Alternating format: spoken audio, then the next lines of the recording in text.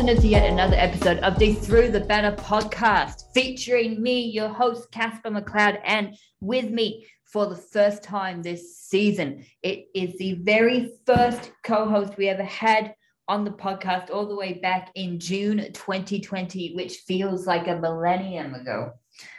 Liam, the Collingwood supporter. Liam, the actually decently nice Collingwood supporter who has his full set of teeth and has two functional eyes. Dear listener, I can report that to you. Liam, mate, it's a pleasure to have you back on. First time this season. You've got to be happy with how your Pies are doing. Got to be happy with that. Not even a false fire alarm could stop their momentum. Well, bit of a mixed weekend for Collingwood, shall we say. We'll get on to the reasons for that. But there's reasons to be both excited and disappointed at the moment to be a Collingwood supporter. So just got to try and look at the positives at the moment. Life of a Collingwood supporter, you can't ever have something 100% nice. It's got to be like, oh yeah, this is going pretty well, but there is also this negative. Anyway, first, onto the AFLW. We finally got onto the qualifying final, the second qualifying final. First one was played not last weekend, but was played last weekend. The other one was supposed to be played last weekend, but then Collingwood had an outbreak of COVID-19, had to get pushed back a week, and Brisbane basically did what they pleased against Collingwood, won by 50 points, and Brisbane scored 10 goals, 10, so it could have been a lot worse for Collingwood. Brisbane had twice the amount of clearances, 24 more inside 50s than Collingwood, and once again, Collingwood have struggled to contain the offensive firepower of a team's forward line, especially if that team is inside the top six. Marks inside 50 for Brisbane, 12-1 in favor of the Lions. They won every single key stat in a landslide. They won the disposal count by 31 and yet also won the tackle count by 15. Head coach of the Collingwood Magpies, Steve Simons, said afterwards, we just didn't have anything in the legs. As much as we wanted to try at the back end of the game, we were running on the spot. In the end, they got numbers to the ball better than us, and we didn't have the legs to go with them. And I think that's exactly what it was. You saw the impact of Collingwood only being able to have one training session over the last 2 weeks because of the COVID outbreak before flying up to a much hotter climate, away game against Brisbane, who were a far better team this year than Collingwood in normal circumstances, but with the COVID circumstances that Collingwood were under, they had no chance. So I think there's not much personally to say other than that, but what did you make of it? Yeah, I think you've summarised things pretty well there. Like you said, they just dominated statistically. You look at I think realistically, the statistics tell the story of the game. I mean, you're never going to be able to beat a good team like Brisbane if you have one mark inside 50 for a whole game. Even if you are a small team who likes to play for the scraps and rove off of your bigger forwards, like the men's team do for Collingwood, even that wouldn't make a difference if you've only had one mark inside 50. It's just not, conceivable that you're going to kick more than, 20 or 30 points like Collingwood did. Brisbane were just, like the Collingwood coach said, just looked all around better, got more people around the ball. And I think, Brisbane are looking very strong coming into the prelims this week. So should be a good game. And let's get on to that first prelim final. It's a historic prelim final because for the first time since the AFLW competition began in 2017, AFLW footy is at the home of footy. It's at the MCG, Melbourne versus Brisbane. I'm excited for this one. Both teams top two for every single key stat. Top two teams for goals, top two teams for tackles, top six for tackles, top six for disposals. They are very evenly matched. But with that being said, Brisbane are leading Melbourne in every single one of those statistics. Both teams, this is interesting, during the home and away season, conceded 252 points exactly. However, Brisbane slightly more firepower, scoring 26 more points than Melbourne. Now, this is interesting. The D's won earlier in the year due to a spectacular defensive effort. They won 35-32 despite losing an inside 50 count by 13 and the tackle count by 28. Speaks to how strong they were defensively in that game, where they conceded 39 inside 50s and yet only conceded 4 goals. It was a great effort. Now, with that being said, I should mention that Brisbane lost that game partly due to the fact that they kicked 4 goals 8, and their accuracy has improved. As well as improving accuracy, they are now getting more scoring shots as well. So they're not only getting more chances to kick goals, but they're kicking more goals. If Melbourne are a chance to win, they're going to have to rely on Brisbane mucking up in front of goal. And if you are relying on your opponent to be inaccurate in order for you to have a chance to win, I think you're going to be in trouble. I think it's going to be a good game, but we saw the impact of Collingwood having the week off on Collingwood. Though, yes, it's true, Melbourne hasn't had to deal with the massive COVID outbreak that Collingwood has had. It's going to negatively impact them as well, having only, played one competitive game in football in like 2 or 3 weeks. I think Brisbane's going to win by 10 points. They're made to play finals football. They are seasoned professionals when it comes to playing finals football, Brisbane. And they're not going to waste the opportunity to go back-to-back. Yeah, I'm with you on that. I think Brisbane are going to win. They pummeled Collingwood by 50 points. They smashed the Bulldogs before that. I think it was around about 6 goals. And it looks like, don't get me wrong, Melbourne are also a very good team, as you pointed out, but Brisbane have them covered in all the important areas. And I think also Melbourne are probably a little bit more rusty. They haven't played a game in 3 weeks now. Brisbane obviously also had a bit of a break, but I think are a little bit more probably game ready, if you like. I do think it will be close, but I just think that, even with Spark potentially out, I do know that Brisbane are appealing that. I still think even without her, they'd still be able to get over the line, let alone if they manage to get her back. So I'm going to have to go Brisbane by 17 points. Yeah, fair, mate. Now we get on to the Adelaide Oval. Adelaide versus Fremantle, both teams top 6 for total disposals this year, top 3 in terms of total marks. Tackling Fremantle, best tackling team in the comp. Adelaide, bottom 4. Both teams top 4 for total goals. Adelaide have conceded the fewest points this season, just 187. Second fewest points conceded this year, North Melbourne with 249 points as before finals were played. So this is interesting as well. Adelaide are borderline impossible to score against in South Australia, with the exception of the Dogs game, where they conceded 8 goals in that match. That was an outlier. They have only conceded 11 goals outside of that match in games played in South Australia, including holding Brisbane, the most prolific scoring side in the comp this year when it comes to goals, to just 1 major when they played against each other back in round 1. With the 8 goals against the Dogs added, they've conceded just 3.8 goals per game in South Australia. This is incredible, right? So despite all the stats that I just told you, painting a picture of how strong they are defensively at home, out of their 187 total points that they've had conceded against them, 131 of them have come at home, which just goes to show that they can play at home all the way, and they're like a brick wall. It's going to be borderline impossible to get anything past them. It's not just their defense, though. It's their full ground defensive effort.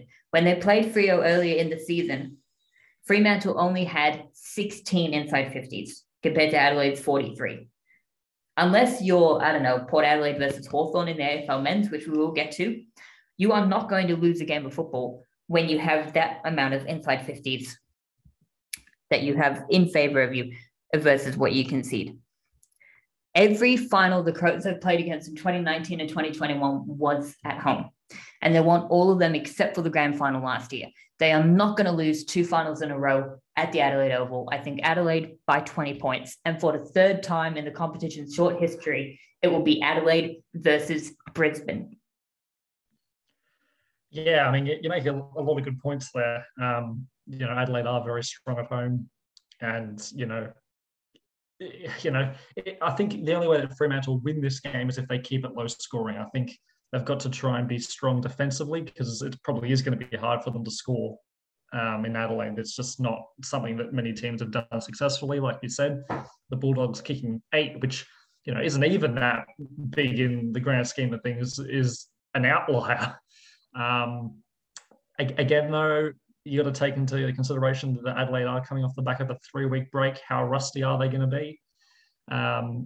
it's going to be close. I really think this one's going to be really close. But I'm gonna pick a little bit of a surprise one here. I'm gonna back Freo in by 7 points. I think they're gonna find a way over the line. I just think they've looked really strong in the finals. They're getting past teams relatively easily. So I'm gonna go with a bit of a surprise result there. I am so glad that you're disagreeing me that you're disagreeing with me on that one. On to the AFL men's now. What we're going to do, we are going to discuss our top two highlights, top two lowlights, and then we'll say which player surprised us the most. And then after that, we'll discuss 4 major talking points that come out of the weekend, and then we'll give our tips for round 3 of the AFL men's season. Liam, I'll let you start off with this one. What were your top 2 highlights? There were plenty to choose from. There is. And I think the one which everybody will be talking about is the Buddy 1000. I mean, you can't not put that in your highlights as far as I'm concerned. What a moment. You had to be there. Well, you didn't have to be there, but you had to at least see it to believe it.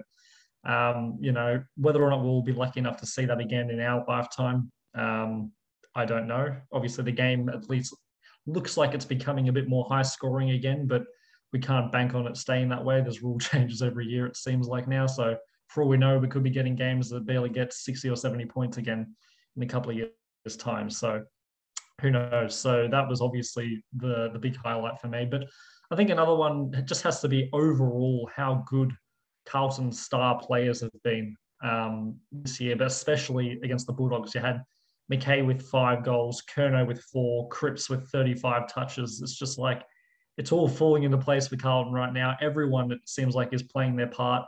And I think that, that has to be my second highlight, just how well Carlton's team as a whole is operating and how well their, big names are playing. How about you, Casper? But fair enough, mate. Look, I am also going to have Buddy Franklin as my number 1 tip. I was actually coming home from work, watching that 4th quarter stop starting on the tram, and I was just thinking to myself, if my data on my phone drops out when he kicks his 1000th goal, I'm going to lose my mind. Thankfully, that didn't happen. It's just a testimony to how much Buddy is loved that I was on the tram watching the people stream onto the SCG, which was amazing. And there's a Carlton supporter standing behind me. And we had a conversation about how much we love Buddy Franklin, right? Carlton supporter. I know my second team is the Swans, but my main team are the Bombers. And Buddy loves playing against the Bombers. We're his bunnies, right? He's kicked more goals against us than any other club in the competition. If there's a supporter base that should hate Buddy Franklin, it is Essendon supporters. And yet can't help but love him because he's just such a lovable character. And he's just such a nice guy. At least that's the way that he's, comes across. Even when he only kicked a goal last week against the Giants. You could see the fact that the Swans won and the Swans had a good win. That mattered far more to him than getting to 1,000 goals. And good on him as well. He handled it like a champ because I can imagine it would have been quite scary having that sea of humanity rushing in at you from all sides, lifting you up on their shoulders, and everyone's wanting to, rub your head and pat you on the back or whatever. And he took it all within his strides. You could see, and it looked genuine, the genuine happiness, just unbelievable moment. And no matter what happens for the rest of the year, I reckon until we get a premiership team, until someone wins the grand final, that scene, that night, that moment will be the defining feature of the 2022 season, without a shadow of a doubt. Midway through the Sunday twilight game between Fremantle and St Kilda, when the Saints had kicked 2 goals, 7, and were trailing the Dockers by 3 goals or so, I thought to myself, man, the Saints have to be on the lowlights, surely, because Fremantle were missing their 2 best players in Mundy and Fife. They weren't playing good, Fremantle, and yet St Kilda were kicking themselves out of the game. And then young Max King went ahead and had a Nick Riewoldt-esque impact on that second half, from just 2 disposals to halftime to 4 goals in the second half. Single-handedly took the game by the scruff of the neck and thought, no, do you know what? I'm going to decide this. And so my second highlight, not St Kilda, But Max King, he looks like potentially the next superstar full forward in the competition. He looks awesome. Now we get on to the lowlights. And I suspect that this might be a low light for you too, Liam, because on Saturday night, a team who made last year's prelim final was playing against a team who finished in the bottom four last year. And the team who made the prelim final had 74 more disposals, had 12 more inside 50s, had 24 more clearances, including 10 more center clearances, won the uncontested possession count by almost 70, and won the contested possession count comfortably, had more marks, had more everything, had almost 20 more tackles. And yet they lost by 64 points. I think it was Fox Sports who said this, but that has never happened. When a team has won the disposal count by that much, won the clearances, won every single key stat by as much as they did, and yet lost by 64 points. That was such a calamitous performance. I don't even know how to put into, like, before the game started, Port's percentage was in the 90s or so, from memory. And they ended it in the low 60s. They were middle of the pack before that game started, and they finished it below Essendon. You know how bad the Bombers were in round one? Yeah, Port were even worse. Just to give you an idea of how bad Port Adelaide were. It almost, and this is a big call to make, but I remember Kane Corn saying in 2013, when Ken Hinkley's first year in the charge of Port Adelaide, and they were having a good season, finally, after years and years and years in the football wilderness, that the 2007 grand final set the club back 5 years. And I just wonder what the psychological impact of losing that prelim final to the Dogs were. I just wonder what it was. And I just wonder if that's going to have a similar impact, because it's looking like it's impacting them right now, because their kids have stagnated, their older players. It was just like, it's similar problem with Essendon, right? In round one, you had all these players getting 30, 35, 40 disposals, and you're doing nothing with them. Full kudos to Hawthorn. Unlucky to not get in, the highlights section. If we had 3 highlights instead of 2, they definitely would have made it. But Port Adelaide, that was shambolic, absolutely shambolic. And on a night where you were honoring the memory of one of the greatest people to ever coach and play at your club. Absolute disgusting performance. And they should be absolutely ashamed of themselves to even call themselves footballers. Absolutely shocking. Now, the second low light, I'll admit, is not as clear cut. Not as clear cut. Okay, I'll go with the Giants. I said last week that if GWS, this was their golden opportunity to beat Richmond at the MCG. And if they weren't going to do it this week, they were never going to do it. Well, now I'm convinced they will never beat Richmond at the MCG, because the Tigers had premiership players missing, were down on confidence. The Giants played pretty well against the Swans for 2.5 to 3 quarters. This was their golden opportunity, GWS. And yet they got smashed in the midfield.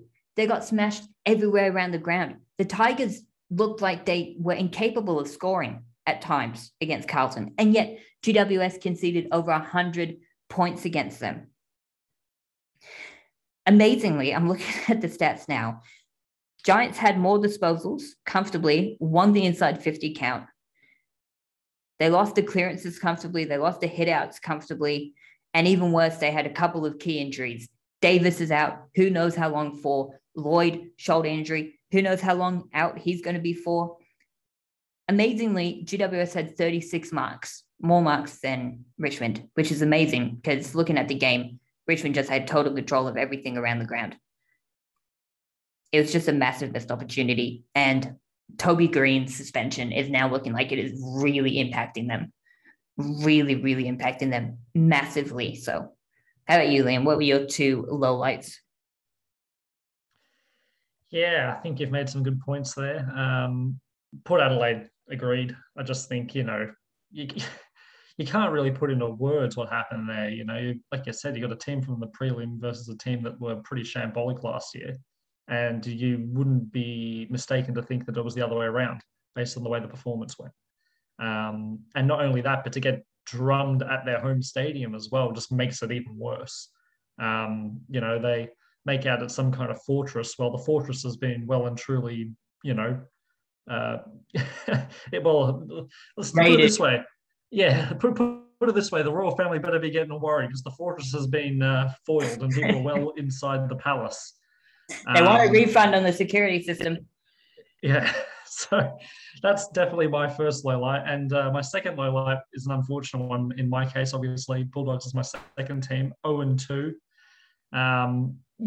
To be fair, they've come up against two teams who I think will be playing in the finals this year, especially in the case of Melbourne, obviously reigning champions.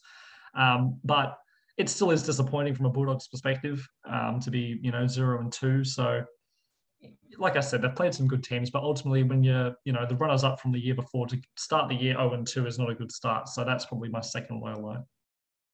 Fair enough, mate. The Dogs sure look like they're struggling. Now on to the, kind of, I don't, no disrespect to the Dogs, but, it does bring a slight smile to my face to say that they're struggling, just a slight one. And I'm not just saying that because you're on the podcast, although that definitely helps. Now, I want to ask you this. Which player surprised you the most during the weekend? Yeah, I mean, look, it'd be easy to go and pick someone who had a really good game this weekend, like, Nick Larkey kicking 6 goals or someone like that. But, I think to think a bit outside the box for this one, I'm actually going to go with a player who played against Nick Larkey this week and go with Willie Rioli for West Coast because it was a team that only managed 8 goals the whole game. He accounted for half of those. He kicked 4. And obviously, he's only had a couple of games now back since his ban, if not his first game this week. And I'm not exactly 100% sure. And he hasn't looked like he's, he doesn't look off the pace at all. It looks like he's come back as if he's been, in the team for weeks and he's been playing in, career best form. He kicked 4 goals in a team that was absolutely abysmal. So if you're looking for a surprise performance, I think it would be Willie Rioli for me in a very, shall we say, light and struggling West Coast team. Mate, that is fair enough. I'm going to go with a young Hawk by, here's a combined name of two very famous Hawthorn players. I'm talking about Mitch Lewis.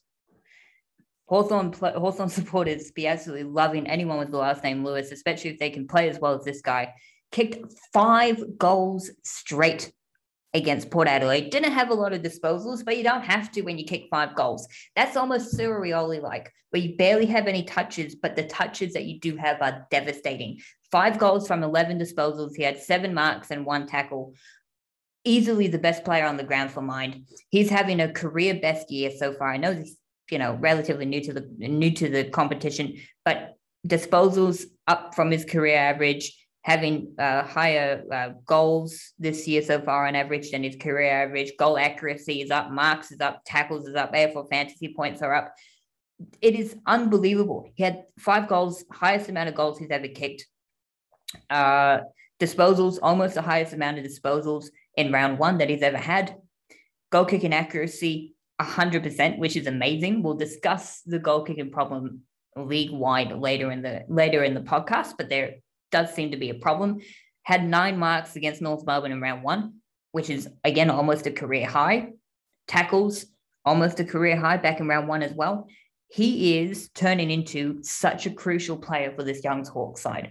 And yeah, sure, he's a young player who'll probably fall off the pace just a little bit. But you know what? While this lasts, even though he's a Hawthorn player, I'm going to enjoy him tearing teams to shreds.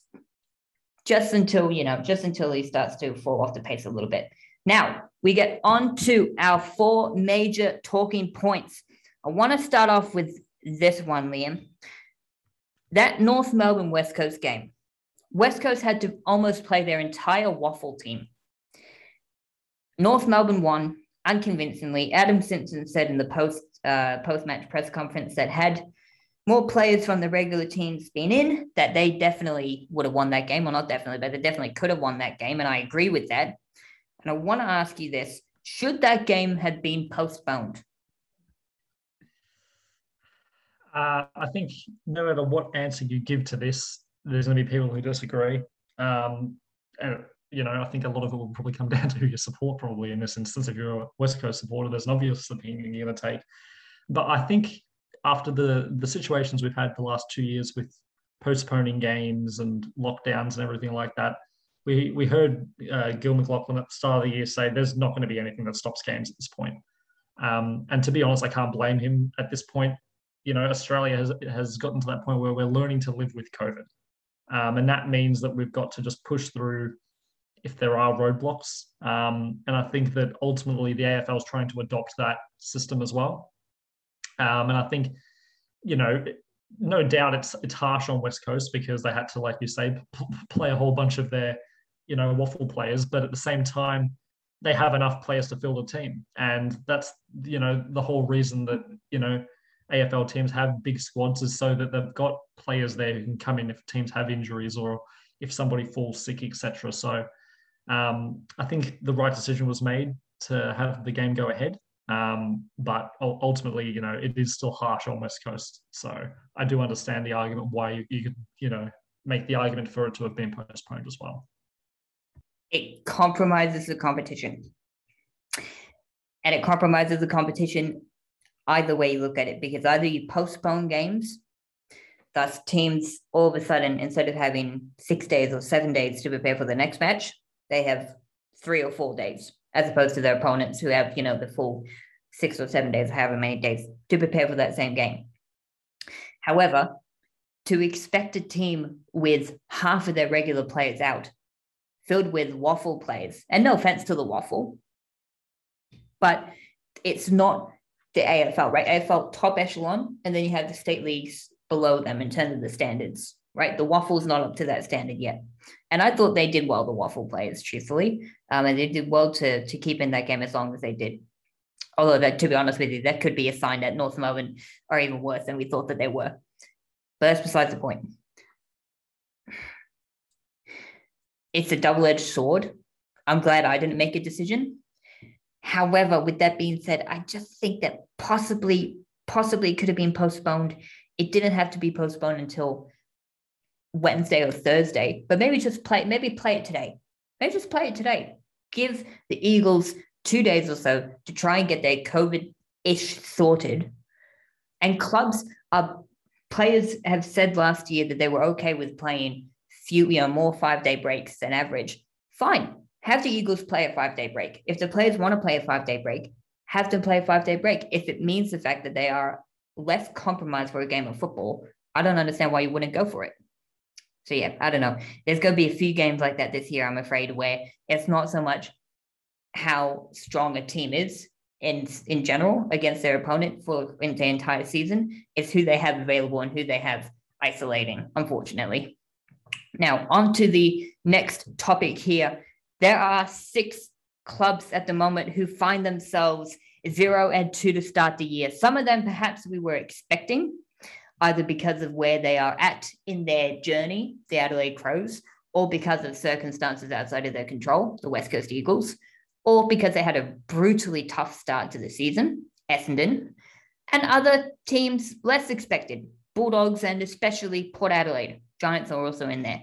I want to ask you, out of these 6 teams, the Dogs, the Eagles, the Crows, the Giants, the Dons, and the Power, which team should be the most alarmed? It pains me to say it, but I do think it's the Bulldogs.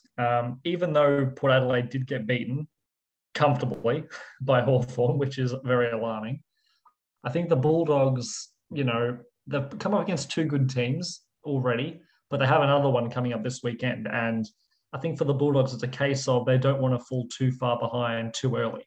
Because if they're 0-3, all of a sudden their hopes of pushing for probably, top 4 finish is already becoming problematic. Unless they go on a crazy, run and win 8, 9, 10 games in a row, which is very, very difficult. They're going to be in a really bad situation being 0-3. So I think they're the ones who need to be the most concerned. And you would also believe that Port Adelaide, the other team who I assume, most people would say is the other team you could make the argument for in this debate, they do have their, crosstown rivals, Adelaide, who they've been beating, let's be realistic here, almost every time they've played in recent years. So you'd like to think if you're a Port Adelaide supporter, you're going to get the win this weekend against your crosstown rivals, whereas the Bulldogs against Sydney, it's a lot harder to call. So I think the Bulldogs, for me, is the team who should be the most concerned. How about you? Interesting. I'm tipping Port Adelaide solely because you're right when you said earlier that the Dogs have played two really good teams this year. Demons are going to be up there again, and Carlton should at bare minimum challenge for finals this year. They look very good. Port Adelaide lost to Brisbane in round one. No shame in that. Lots of teams lose to Brisbane, especially after Gabba. I think there was some ridiculous statistic that over 2020 and 2021 and into 2022, the Lions have only lost 2 games at the Gabba during the home and away season, which is insane. Makes you ask why they can't win a game there during the finals, but that's beside the point. And then they come out against a team that many expected to finish bottom 4, some expected bottom 2, some expected wooden spoon. And they lose at home. Their first home game of the year, they lose by 64 points. By the way, I forgot to mention this one stat. They only had 4 less scoring shots, and yet Hawthorn kicked 12 more goals. Explain that to me. Port Adelaide at the moment, they're in deep trouble because you would have looked at their first 2 games and you would have thought they would be at least 1-1. The fact that they're 0-2 is alarming because although it's true they play the Crows and they should beat the Crows, we'll get onto that later. They then play Melbourne, Carlton, the Eagles at the Adelaide Oval. West Coast like to play Port at the Adelaide Oval. Remember the 2017 elimination final and Jeremy McGovern the year after that? They like to play the Power at the Adelaide Oval. The Saints, who knows about St Kilda this year? They then play the Dogs at the Adelaide Oval. Be interesting to see what psychological damage there is from when it comes to that game. That is a brutal stretch of matches. If they lose against the Crows, I would not be surprised if Ken Hinkley is gone by round 8. Because if they lose against the Crows, I can honestly see them being 0-8 or 1-7 at best. And imagine saying that about Port at the start of the year. But it shows how paper thin they are. Now, on to the next topic, and arguably the most important one. Can I get myself a boyfriend this year? Oh, wait, hold on. Sorry. Said that we weren't going to discuss that one. Right, let's go with the one that I'm sure the listeners want to hear our love life problems, Casper. Oh, yeah, no, they probably don't. Instead, let's discuss Hawthorn and Collingwood. Now, both clubs expecting to be pretty bad this year, and both with new coaches, they are dominating. They're not just winning, they are dominating. I told you that I was technically right that Collingwood would win comfortably against the Crows. I wasn't expecting that. Not even a false fire alarm could stop their momentum, Collingwood. That's how impressive they were. They suffocated the Crows. And the Hawks did the exact same thing to Port Adelaide. It was an incredible effort. I want to ask you, Liam, and try not to be biased. Which team do you think has the more sustainable form going forward? At least in 2022.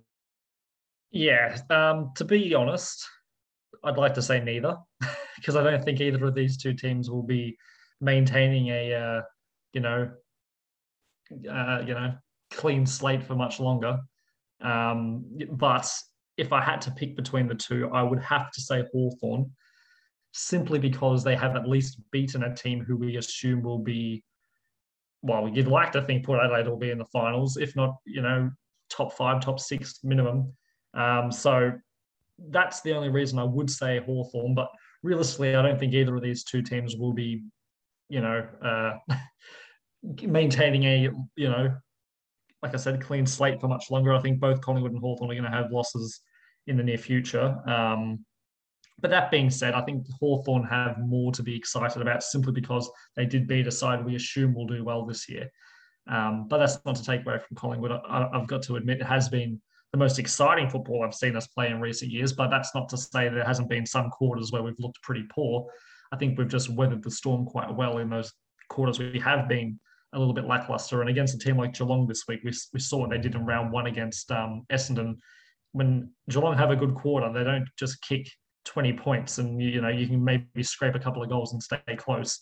They'll put 45 points past you and they're out of sight. So I do fear how Collingwood are going to be able to deal with that kind of onslaught should Geelong bring that this weekend. But I think Hawthorn just edging Collingwood, but I don't think either of them, to be honest, will be going too much further with this good run. Yeah, fair enough. I will say the one thing that I think is in Collingwood's favour is the fact that Hawthorn's injury list is almost non-existent. Right, they had a scare with Chad Wingard. Scans, according to afl.com.au, minimal damage, thankfully. Thank goodness for him and thank goodness for Hawthorn. Minimal damage to his hamstring. Will probably be out for a bit. But with him included, there's only 3 players on that injury list at Hawthorn. Almost a completely clean bill of health. Collingwood, they have at the moment one player who is to be declared in terms of how badly injured he is, but a bunch of young players, all with anywhere from 2 to 8 weeks out. 1, 2, 3, 4, 5. 5 of them. And so the fact that Collingwood have a bigger injury list than Hawthorn and yet have dominated just as much as the Hawks have is, I think, a good sign for Collingwood going forward. I do trust Collingwood's younger players more so. I do think that Hawthorn still have a few more players to kind of get rid of in terms of who are at the end of their careers. And so there's probably going to be more short-term pain for the Hawks this season. But you are right in saying that Hawthorn have been more impressive just because of who they've beaten and how they've beaten them. I no disrespect to St Kilda or Adelaide, but they're not going to challenge. They're probably not going to challenge the finals this year. Probably. Let's be realistic. I don't know. I think you can toss a coin with this one. It's really challenging to say. Now, on to this topic. This one could potentially be interesting. There's seemingly, once again, just like last year, a goal kicking problem across the competition in terms of accuracy. Now we go to round 1. Carlton, very impressive against Richmond, despite kicking 14 goals, 17. St Kilda, also inaccurate, 12 goals, 13. Geelong, this is scary as an Essendon supporter, they kicked 20 goals, 18. Imagine had they kicked straighter. Goodness gracious me. GWS, 13 goals, 14. Brisbane, 11 goals, 14. Hawthorn, 11 goals, 12. Fremantle, 11 goals, 17. That's just round 1. Round 2. Geelong, 10 goals, 17. Adelaide, 8 goals, 10. Essendon, 10 goals, 15. So despite how dominant Brisbane were in that game, we had more scoring shots. Port Adelaide, 7 goals, 14. North Melbourne, 10 goals, 14. GWS, 10 goals, 13. And St Kilda, 9 goals, 11. I want to ask you, Liam, is there a goal-kicking accuracy problem across the competition? Or am I just overreacting? And if I'm not overreacting, do you think it will correct itself? Or do you think that this is a major, major, major problem that needs some addressing? I don't think it's anything to be alarmed about. I do think that the game goes through different stages. And I do think, generally speaking, players nowadays are just, okay, yes, a bit more inaccurate. I think because maybe players have a lot of different styles that they use now when it comes to kicking the ball, whereas, you go back 30 or 40 years, it was the same style everybody used and it was generally quite effective. But now players have a bit more, individuality about the way that they kick for goal, if you like. And I think, yes, we've seen a lot of teams get a lot of, alarming score lines in terms of so many behinds as opposed to goals. But, you do need to take into account, rush behinds and things like that. Definitely add a couple of points here and there that probably aren't actual scoring shots. And to be fair, this week in particular, we had 10 teams have positive goals to points ratio. So I don't think it's anything to be alarmed about. I don't think it's something that I think we need to be saying is a league-wide issue. But I do think that, yes, some teams namely do have problems in front of goal. Essendon probably namely for one, among a few others. But I think we just need to give it time, and I think we'll see that the majority of teams aren't too bad in front of goal. I think, Collingwood notoriously have been a team over the years who have been awful in front of goal. As a Collingwood supporter, I can speak to countless games that we've looked like we were in it and we've kicked ourselves out of it. But this year, watching Collingwood, we've actually been kicking remarkably straight, which is baffling, to be honest. So it's a bit of love that swings. as a Collingwood supporter. Wow, we're doing really well. Huh? That's weird. Who would have thought it? But I think it's just a bit of swings and roundabouts. Some teams are kicking well, some don't, and it kind of changes from time to time. So I don't think it's anything to be getting too alarmed about at this moment. But you might take a different take on that. I'm trying to not be too alarmist because we are 2 rounds into the season, but there's just one thing that teams and players just have to stop doing, right? If your name is not Stevie J, stop kicking like him. The reason why it is so remarkable that Stevie J could do what he did is because it is incredibly difficult to take a straightforward set shot, more or less directly in front, and then go around the corner. Because when you go around the corner, the ball bends like you're kicking it around. It goes like, it doesn't go, I shouldn't have to, listen to me, for crying out loud. I'm dumbfounded that players are still doing this. Unless you are deep in the pocket, right? Unless you're on the Dom sheet angle, right? Unless you're deep in the pocket or up against the boundary line, right? You know I had to mention that. Yeah. Unless you're on that angle, do not go around the corner. That will, I reckon, shave at least half of the points that teams are conceding and turn them into goals. It's simple. Maybe you got to bring back Matthew Lloyd and his techniques. Throw the grass in the air, right? I get it. Sometimes it can be difficult to read the wind. Just throw the grass. It's easy, right? And yeah, sure, people made fun of Lloydie, but who's laughing? He won one premiership medal, played in 2 grand finals, numerous Coleman medals, kicked 100 goals twice, and finished with 926 majors. The thing is, though, you mentioned that we did see Harry Mackay. I mean, almost every set shot he takes now is a snap, but he doesn't back himself in terms of normal set shots. But it does work for him, and he is the reigning Coleman medalist. So, you know, it is annoying to watch, and it makes me laugh seeing players take snapshots from 35 out directly in front and things like that. And obviously, sometimes it doesn't work, but I think each player is different when it comes to that. And Harry Mackay is the perfect example because he doesn't back himself from a normal set shot. So he'll take snaps from all sorts of, silly angles, you would say, but he does still manage to kick 5 a game. So, yeah, it's an interesting one. That's one example. There are like 700 players across the competition. If your name is not Stevie J, stop doing the Stevie J kick, right? Look at what Ben Brown, right? Ben Brown, great, beautiful kicking technique. Yeah, sure. He might start off back in Tasmania with his run-up, but it works for him because he kicks the ball straight ahead and the ball goes straight.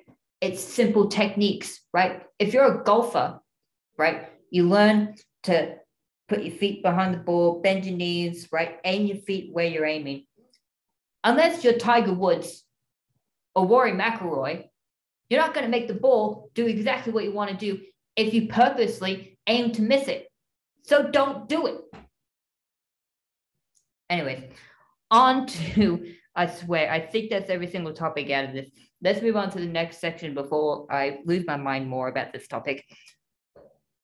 On to round 3, what promises to be a fascinating weekend of football. And it starts off with a monumental Thursday night clash. Thursday nights have been great so far this year. Sometimes they've been hit and miss, but they've been really, really good so far this season. And it starts off with a monster Thursday night clash at Marvel Stadium. It's the Bulldogs and the Swans, the 2016 grand final replay. I'll let you start off with this one, Liam. You've talked about how badly the Dogs need to avoid going 0-3. Can the Dogs avoid going 0-3? I think this is a good chance, to be honest. I know that Sydney will be kind of,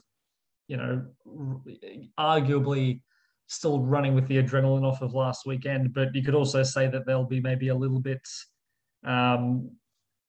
recovering from Buddy Mania, if you like. So I think it's a good chance for the Bulldogs. Obviously, also at home at Marvel Stadium, they're quite strong there generally. So I think that it's a good chance for them to get the result. Don't get me wrong, Sydney are a very strong team, and I expect them to make the finals this year. But I do think the Bulldogs will bounce back. They haven't been awful in the 2 losses they have taken to both Carlton and Melbourne. They led both those games at different stages. So it's not like they've been, absolutely obliterated and there's like a serious cause for concern. That being said, I definitely don't want them to lose this game because then there will be. But I do think they will manage to win, but I do think it will be close. I'm going to back the Dogs by 14 points. Of course you are. Now, the Kangaroos in 1999 are the most recent team to start the season 0-2 and then go on to win the premiership. Sydney and Collingwood in 2014 and 2018 came close to winning the premiership after starting the season 0-2. But you want to know what all 3 of those teams have in common? They won their 3rd game. So needless to say, it's critical for the Bulldogs to win this one. And with that being said, they might be without Crozier, who fell ill during last week's match, as reported by AFL.com.au. Norton, will he be in? Will he be out? Who knows at this stage? If not, that is a major problem because the Dogs have gone from last year being a top 4 team for goals on average to middle of the road this year.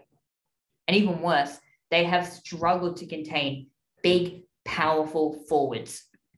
Mackay and Curnow kicked 9 goals between them. And now they're coming up against Buddy, Logan McDonald. You got Hickey, who can sometimes go forward and go in the ruck as well. This Swans forward line, I think Sydney are the most prolific goal-scoring team in the competition so far this year. With how much the Dogs have struggled defensively and how much they're struggling offensively, Bont looks like he's playing hurt, and the Swans midfield is awesome. Heaney, at the moment, he should be considered an early favourite for the Brownlow medal with how strong he's been. I just don't think the Dogs can keep up with the Swans. This is going to be a close game because the Dogs do play the Swans quite well, but I'm tipping the Swans by 18 points. Now, on to something that is very exciting. We have a double header on Friday night. Now, this is something that is quite common in the NRL, but in the world of AFL, we've only ever really had a double header on Good Friday football. And now we're having a double header on Friday night on a weekend that is not the Easter long weekend. And it starts off with a massive Friday night clash at the MCG. The 2-0 Melbourne Demons host the 0-2 Essendon Bombers. Now, I will say that the one thing I think is in Essendon's favor is as recently as 2019, we started the season 0-2. We played Melbourne on a Friday night at the MCG in round 3, defeated the Deves, and went on to make finals that year. However, with that being said, that is about as far as the positives go. I do think, even though Melbourne are still missing some premiership players from last year's grand final, Essendon still have a fundamental problem that they had last year, and they still haven't been able to fix it. And they are unable to play 4 quarters of football as well as they did in that first quarter last week against Brisbane. And if you do not play 4 quarters of football against Melbourne, you're going to lose, right? Gold Coast were pretty good last week against Melbourne, but they didn't play 4 quarters of footy, and the D's ended up winning. I do think it'll be another close victory for Melbourne. I just think that it'll take them just a little bit of time this year to fully hit their strides. I'm tipping the Demons by 15 points. Yep, I think that's a fair expectation to make. But I think Melbourne are going to be dominant. I think, we saw what a reasonably good Geelong side did to Essendon in round 1. Granted, I don't think Essendon will be as bad as that often this year, but there's still doubts over, how good Essendon will be this year. Obviously, they overachieved last year, making the finals. And there's, I don't think if they didn't make the finals, Essendon supporters would be disappointed. I mean, you can correct me there, but I think that as an Essendon supporter, finals would be another overachievement this year. I don't think that Essendon want to be finishing low down, the ladder. I think they still want to probably be in and around that top 8, probably top 10 or 11 is probably a reasonable target after last year. But I just think Melbourne, they're the reigning champions ultimately, and Essendon, they're hard to read at the moment. They were reasonable against Brisbane, obviously. It was relatively close, but then you take the Geelong game and they got absolutely smashed. So I think the Bombers will struggle, and I think Melbourne will be far too strong. I'm going to say Melbourne to win relatively comfortably by 40 points. So you're tipping the Dogs to win and you're tipping the Bombers to be embarrassed. Absolutely typical. Typical. That's the reason why I have you on this podcast. Now, this is something that footy fans have been crying out for years. For years, especially in South Australia. They've always said, stop putting showdowns on Saturdays and Sundays, especially Sundays. Put them on Friday night. Well, South Australia, now you have it. And now you have a Friday night showdown at a time where South Australian football is in a national embarrassment. Both teams are doing terribly this year. Absolutely terribly. Port are currently dead last for total goals. Adelaide, I think, are bottom 4. This is interesting, though. According to AFL Draft Guru, the Crows are dead last in terms of average games played and for average age of players on their list, while Port is top 6.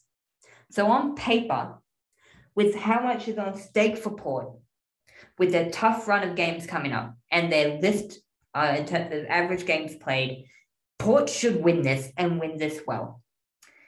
However, I think Adelaide players will be looking at this game and licking their lips as a golden opportunity to win their first showdown since the first showdown in 2019. They've lost 4 showdowns in a row since then.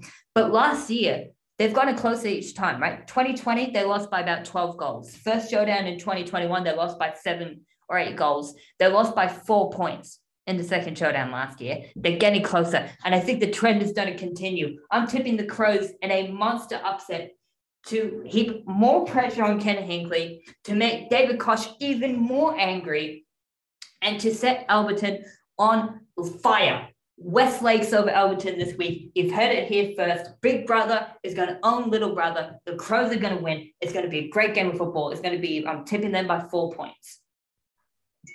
I told you beforehand I got a couple of upsets coming, and I do not lie. I do not lie. I mean, it's a very bold assumption to make, but hey, I've come into this podcast in the past and doubted your psychic abilities, and you picked Gold Coast to beat West Coast in what was an inconceivable thought at the time. So who's to say that you will be wrong? I'm not going to go a football god. I'm not going to say that that's inconceivable because, like you said, Port Adelaide have been very poor this year. But I do think that they will win personally. Everything statistically suggests this could be a close game because both teams have been, poor this year. Both teams are 0-2. But I think that Port have the better team. And I think that they've got a point to prove. You could argue Adelaide do too, but to be honest, I think Port have the team capable of making that point, whereas Adelaide probably don't have that. Also, Rory Sloane against Collingwood came off late in the game, so we're not too sure. Like, I haven't heard much since that game, but he could be a doubt for the game. If he's out, that's a massive blow as well. So I think Port will come out and they'll have that point to prove. I think they'll be comfortable winners by 44 points. You mentioned Rory Sloane. However, let me throw some names at you. Aliir, still not playing. Charlie Dixon, still iffy about whether or not he's playing. Fantasia, still out for a long time. Robbie Gray, he might not play either. Trent McKenzie came off with an injury against Hawthorn. He might be a bit iffy. And Kane Farrell out for 2 to 3 weeks. I reckon that brings Port down a peg or two. And I said pre-season that they looked really, really, really iffy because they were paper thin. Their depth at the moment, my phone has more depth to it if I hold it horizontally than Port Adelaide do, right? They do have the reigning Brownlow medalists though. And when you get players like that, they can win games off their own boot, I think, personally. That's true. But I could play better football than Ollie Wines is playing at the moment. He won the Brownlow medal, but that was last year. This is all about this year. I'm tipping the Crows to win in a nail biter. Now on to Saturday. We'll get on to, you know what, Liam, I'll tell you what I said after. I'll tell you what I think afterwards. But you can get on to this one first. It's GWS versus Gold Coast. Can we call them expansion sides still? You know, I'm calling them expansion sides still. Gold Coast, battle of the expansion, Giant Stadium. Who do you think is going to win? I think this is somewhat of an upset to say Gold Coast. I know that Gold Coast, have probably, they've got the better record than GWS at this point, but I still think most people would be picking GWS at home. I think also because they've got the better team available to them. But I just think if you look at what we've seen of Gold Coast so far this year, there's reasons to be excited if you're a Gold Coast supporter. You know, they were very competitive against Melbourne, and they won their first game. So, you know, I'm not saying that they're going to go and achieve massive things this year, but I think this is definitely a year that, I mean, we say this every year about Gold Coast and it never turns out to be because they always seem to start well and then just fade out. So I might be, holding my head in shame to make that bold assumption that this could be a good year for them. But I do think they'll get the win here, even against the odds over in the west of Sydney. So I'm going to back them to win by 2 goals. Dang it, I thought I was going to be the only one tipping this one. I am going with the Gold Coast as well. You mentioned the Giants having a better list of players to choose from. Isaac Rankin could very well be coming back into the game. If so, it'd be a massive inclusion for the Suns. Obviously, Lockie Weller could potentially be coming back in. Constable, probably not, but he's coming closer and closer into coming back into form, according to AFL.com.au. Now, the Giants, on the other hand, not only did they get their pants pulled down, and they not only got absolutely by the Tigers, but they also got wrecked by the injury gods. Phil Davis out with an injury. Brett Daniels out with Daniel Lloyd out with an injury. Brent Daniels is also out injured, but that was an earlier problem. 5 to 7 weeks he'll be out for. These are big injuries for a team that is already missing one of their leaders in their heart and soul in Toby Green. And I think the Suns are going to win. It's going to be close. I'm tipping the Suns by 10 points. I wouldn't be surprised if it's an exact repeat of their 1-point win last year against GWS in Ballarat. It should be an awesome game of football. On to the Saturday night clash, Collingwood versus Geelong. Now, I think the first 2 weeks will show exactly what Geelong are this year. They'll struggle against the really good teams, and they will comfortably beat the teams that they should comfortably beat. Because of that, and because I do think that they are a better side, I'm sorry, Liam, but I do expect Collingwood's good run to come to an end. And I'm tipping Collingwood to lose by 4 goals. What about you? Yeah, I don't think there's much difference, ironically. I think it's going to be a close game to start with. I think Collingwood, if you've seen much of their game this year, they come out of the gates at 100 miles an hour. The pressure against Adelaide in the first quarter and a half, 2 quarters was just elite level. Like Adelaide couldn't touch the ball without having a Collingwood player breathing down their neck. So I think that Collingwood will be able to, mimic that kind of performance for the first quarter or 2 against Geelong, even with Geelong's obviously a bit more passive and, slow approach. I still think that it will be difficult for Geelong to keep the ball away from Collingwood's pressure in the first half. But I think, you compare the experience of the two sides. One of them is vastly experienced. One of them only has a few leaders. So I think ultimately Geelong will be too strong and they'll get away from Collingwood in the second half with that experience. I think I'm backing them by a similar margin, 26 points. Don't forget the last 2 times they played you, they have annihilated you both times. So I'm just saying, it's entirely Thanks possible. for the reminder. Entirely, yeah, no worries. Just in case you forgot, I always look after you. I don't think it's going to happen this time around, though. I do think Collingwood is a much better team than they were last year, and even in 2020, potentially. On to the Gabba. Now, this one, I tipped Brisbane by 7 goals originally before I saw the fact that Taron Thomas is now sidelined for up to 2 months, according to AFL.com.au, and Luke Davis-Uniacke will miss the game against Brisbane due to concussion protocols. So I'm going to take that 42-point margin here. I'm going to just, excuse the typing, change that 4 into a 6. Brisbane by 62 points. I think at the Gabba, they are already invincible against the really good teams in the competition. North, no disrespect to them, but they are not a really good team in the competition.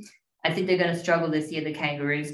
They barely beat a Frankensteinish West Coast team made up with like 95% waffle players. They barely beat them. No, they're going to get Brisbane going to blow them out of the water. Blow them out of the water. Yeah, I'm with you there. I don't think there's many debates. I think you'd be a very bold man to predict North Melbourne getting a result against Brisbane in these circumstances. At the Gabba, they're virtually unbeatable, especially against a side as lackluster-ish, shall we say, as North Melbourne. Granted, they got a good result against West Coast, but West Coast were playing with virtually a backup team. So yeah, I'm going to be with you there. I'm going to say Brisbane by 6 goals. It might as well have been East Fremantle instead of West Coast. That's how waffle they were. Now on to Sunday, quite possibly the most important game between these two teams since the 1987 VFL Grand Final. It's Carlton versus Hawthorn, a good old-fashioned Victorian scrap at the MCG. There's a late 80s feel to this one, and I'm excited for it. Hopefully they'll bring back the 80s prices on things like food and drinks. Liam, who do you think is going to win this one? This is a battle between two teams with two new coaches. Michael Ross should be back in the coaching box. Carlton should have all their missing players that they had missing and coaching personnel missing due to the COVID situation they had back. But the Hawks did pulverize Port Adelaide. So I'm curious, who do you think is going to win this one?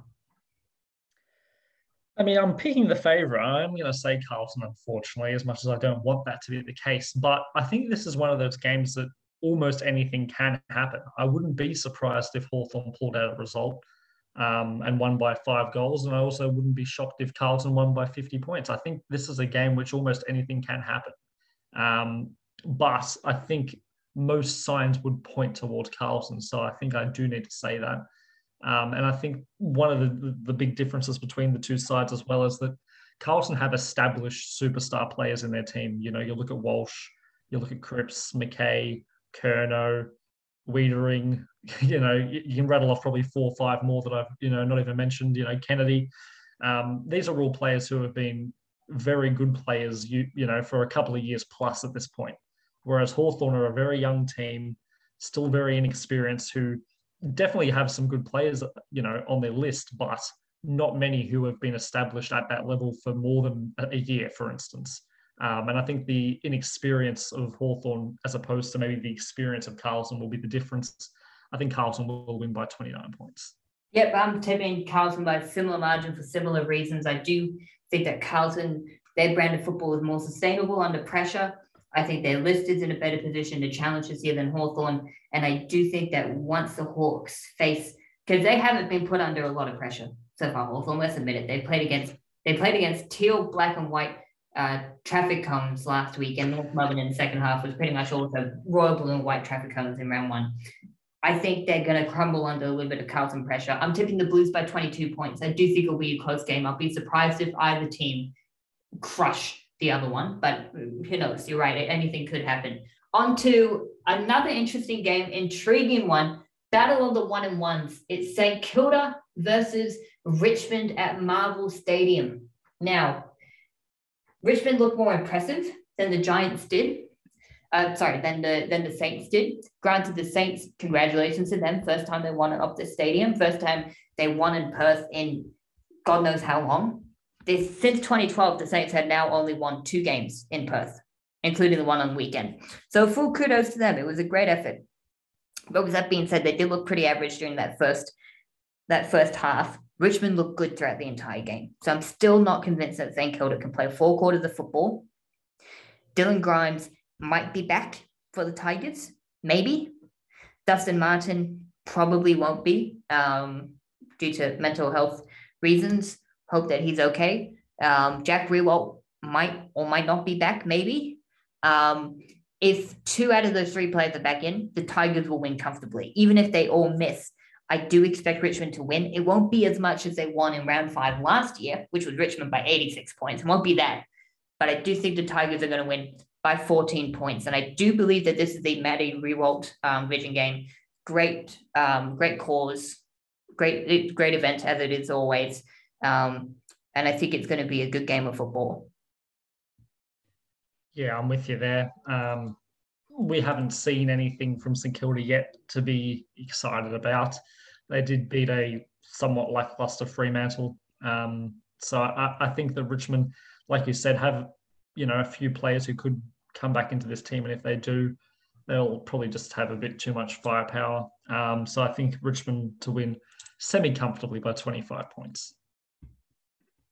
Now we get on to the most interesting game of the round, arguably. I know I've said that for the last 2 games, but this is also interesting. It's West Coast versus Fremantle, the Western Derby. Last time these 2 teams played, Fremantle finally ended an 11-game losing streak against the Eagles in one of the games of the year last year. So wrong, so right. Great call, as always.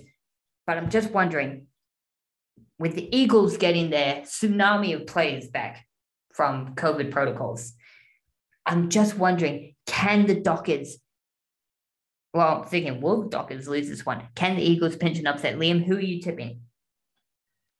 I'm still going to back Fremantle. I think, like you said, obviously West Coast could have a lot of players coming back, but how fit are those players going to be? They haven't been at training, so we don't really know how game ready a lot of these players are going to be. Obviously, you assume players at this point will have home gyms and things like that, but nothing compares to being on the track with your squad, training and, listening to all with the boys.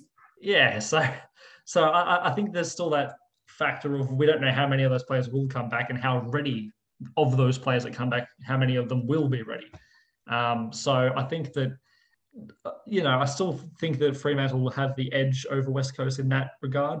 But it definitely is an exciting game. I think it'll be close. I think Fremantle will win by 15 points. Yeah, fair point. I am going with the Dockers as well. Even if the Eagles had all their players back in, I just trust Fremantle's list demographic better than I do with the Eagles. But you're right, in terms of the Eagles, how fit are they going to be? How much are they going to gel? How many players are they going to get back? Who knows which players are next going to be in the COVID casualty ward? Fremantle, I think, are the only team yet to actually have a COVID outbreak. So it's going to be interesting to see what happens to them once they do. But they should be getting David Mundy back from COVID protocols. And I think he's going to make the difference in this game. David Mundy's just amazing. Isn't he amazing? Seriously, to do what he does at his age and do it as well. If he was on the East Coast, he would be a football celebrity up and down the entirety of the East Coast. The fact that he's in WA, I don't think we talk about him enough, which is saying quite a lot considering the fact that a lot of people here do talk about him quite a bit. I'm tipping Fremantle in a close one by 4 points. Now, I'm curious, which game are you most looking forward to this weekend, Liam, and which game do you think is going to be the biggest blowout? I think the game I'm most looking forward to is the game we just mentioned. I think it's going to be a real interesting one, the West Coast Fremantle game. Obviously, it's one of the, a few derbies we've got happening this weekend. So I think this is going to be, like I said, we mentioned our reasons for thinking Fremantle will win, but I think depending on what happens with the West Coast players, it could change the scope of this game. So there's still a lot of things that we don't know what's going to happen with this game. And I think for that reason, it's quite an exciting one. In terms of the biggest blowout, I think it has to be the North Melbourne and Brisbane game. I just don't see a case where North Melbourne put up much of an effort against Brisbane. Brisbane at home are just far too strong in that instance. So I think that's the game which is going to be the least exciting, if you like, to watch for a neutral, if you suppose. If you're a Brisbane fan, I'm sure you're probably going to take great pleasure in watching that game. I think, the story of the Trojan horse, hide inside the horse, jump out, surprise, destroy everything in sight. It's going to be the opposite of that. North Melbourne players, they're going to try and sneak onto the Gabba, but the Lions are going to be waiting for them. And I think the Kangaroos are going to walk into a butt whooping. I think it's going to be an annihilation, a destroyation. They're going to be eviscerated. They're going to be like every single negative connotation that you can come up with, every single negative synonym that you have for the word destroyed, that's going to be applied to this one. I would rather watch paint dry, truthfully. But onto the game that I'm most looking forward to. It's tied 2 games I'm interested in for 2 vastly different reasons. You have Carlton versus Hawthorn, battle of teams that we weren't expecting to be 2-0, but are 2-0, versus 2 teams that at least one of them we weren't expecting to be 0-2, but are 0-2, and are 2 arch rivals in Adelaide and Port Adelaide. I'm excited for both of these games because of the connotations. If the Power go 0-3, he's going to come for Cam Hinkley. If the Crows go 0-3, questions are going to be started asking about Matthew Nicks. Is the rebuild going well? If the Blues go 3-0, that sets them up very nicely for potentially top 4 push. If the Hawks go 3-0, then maybe what Lee Montagna said at the start of the year, when he said that at some point we'll be talking about Hawks making finals football, maybe that won't be so crazy. I'm excited for this round of football. Monster matches all round. Thank you, Lee, for joining me this week, mate. It's been an absolute pleasure. We've been everywhere. We've been to the MCG for AFLW football. We've been to the West for the Derby, and we've been back to the battlefields of Troy. Mate, I'm surprised that we're not tired after all this traveling. I know. To think we've done all that in just over an hour. Very impressive. Anyway, dear listener, thank you for listening to this episode of the Through the Banner podcast. Pleasure having you on, as always. Looking forward to next week previewing the AFLW Grand Final and talking about round 4 of the AFL men's action. Until then, bye-bye!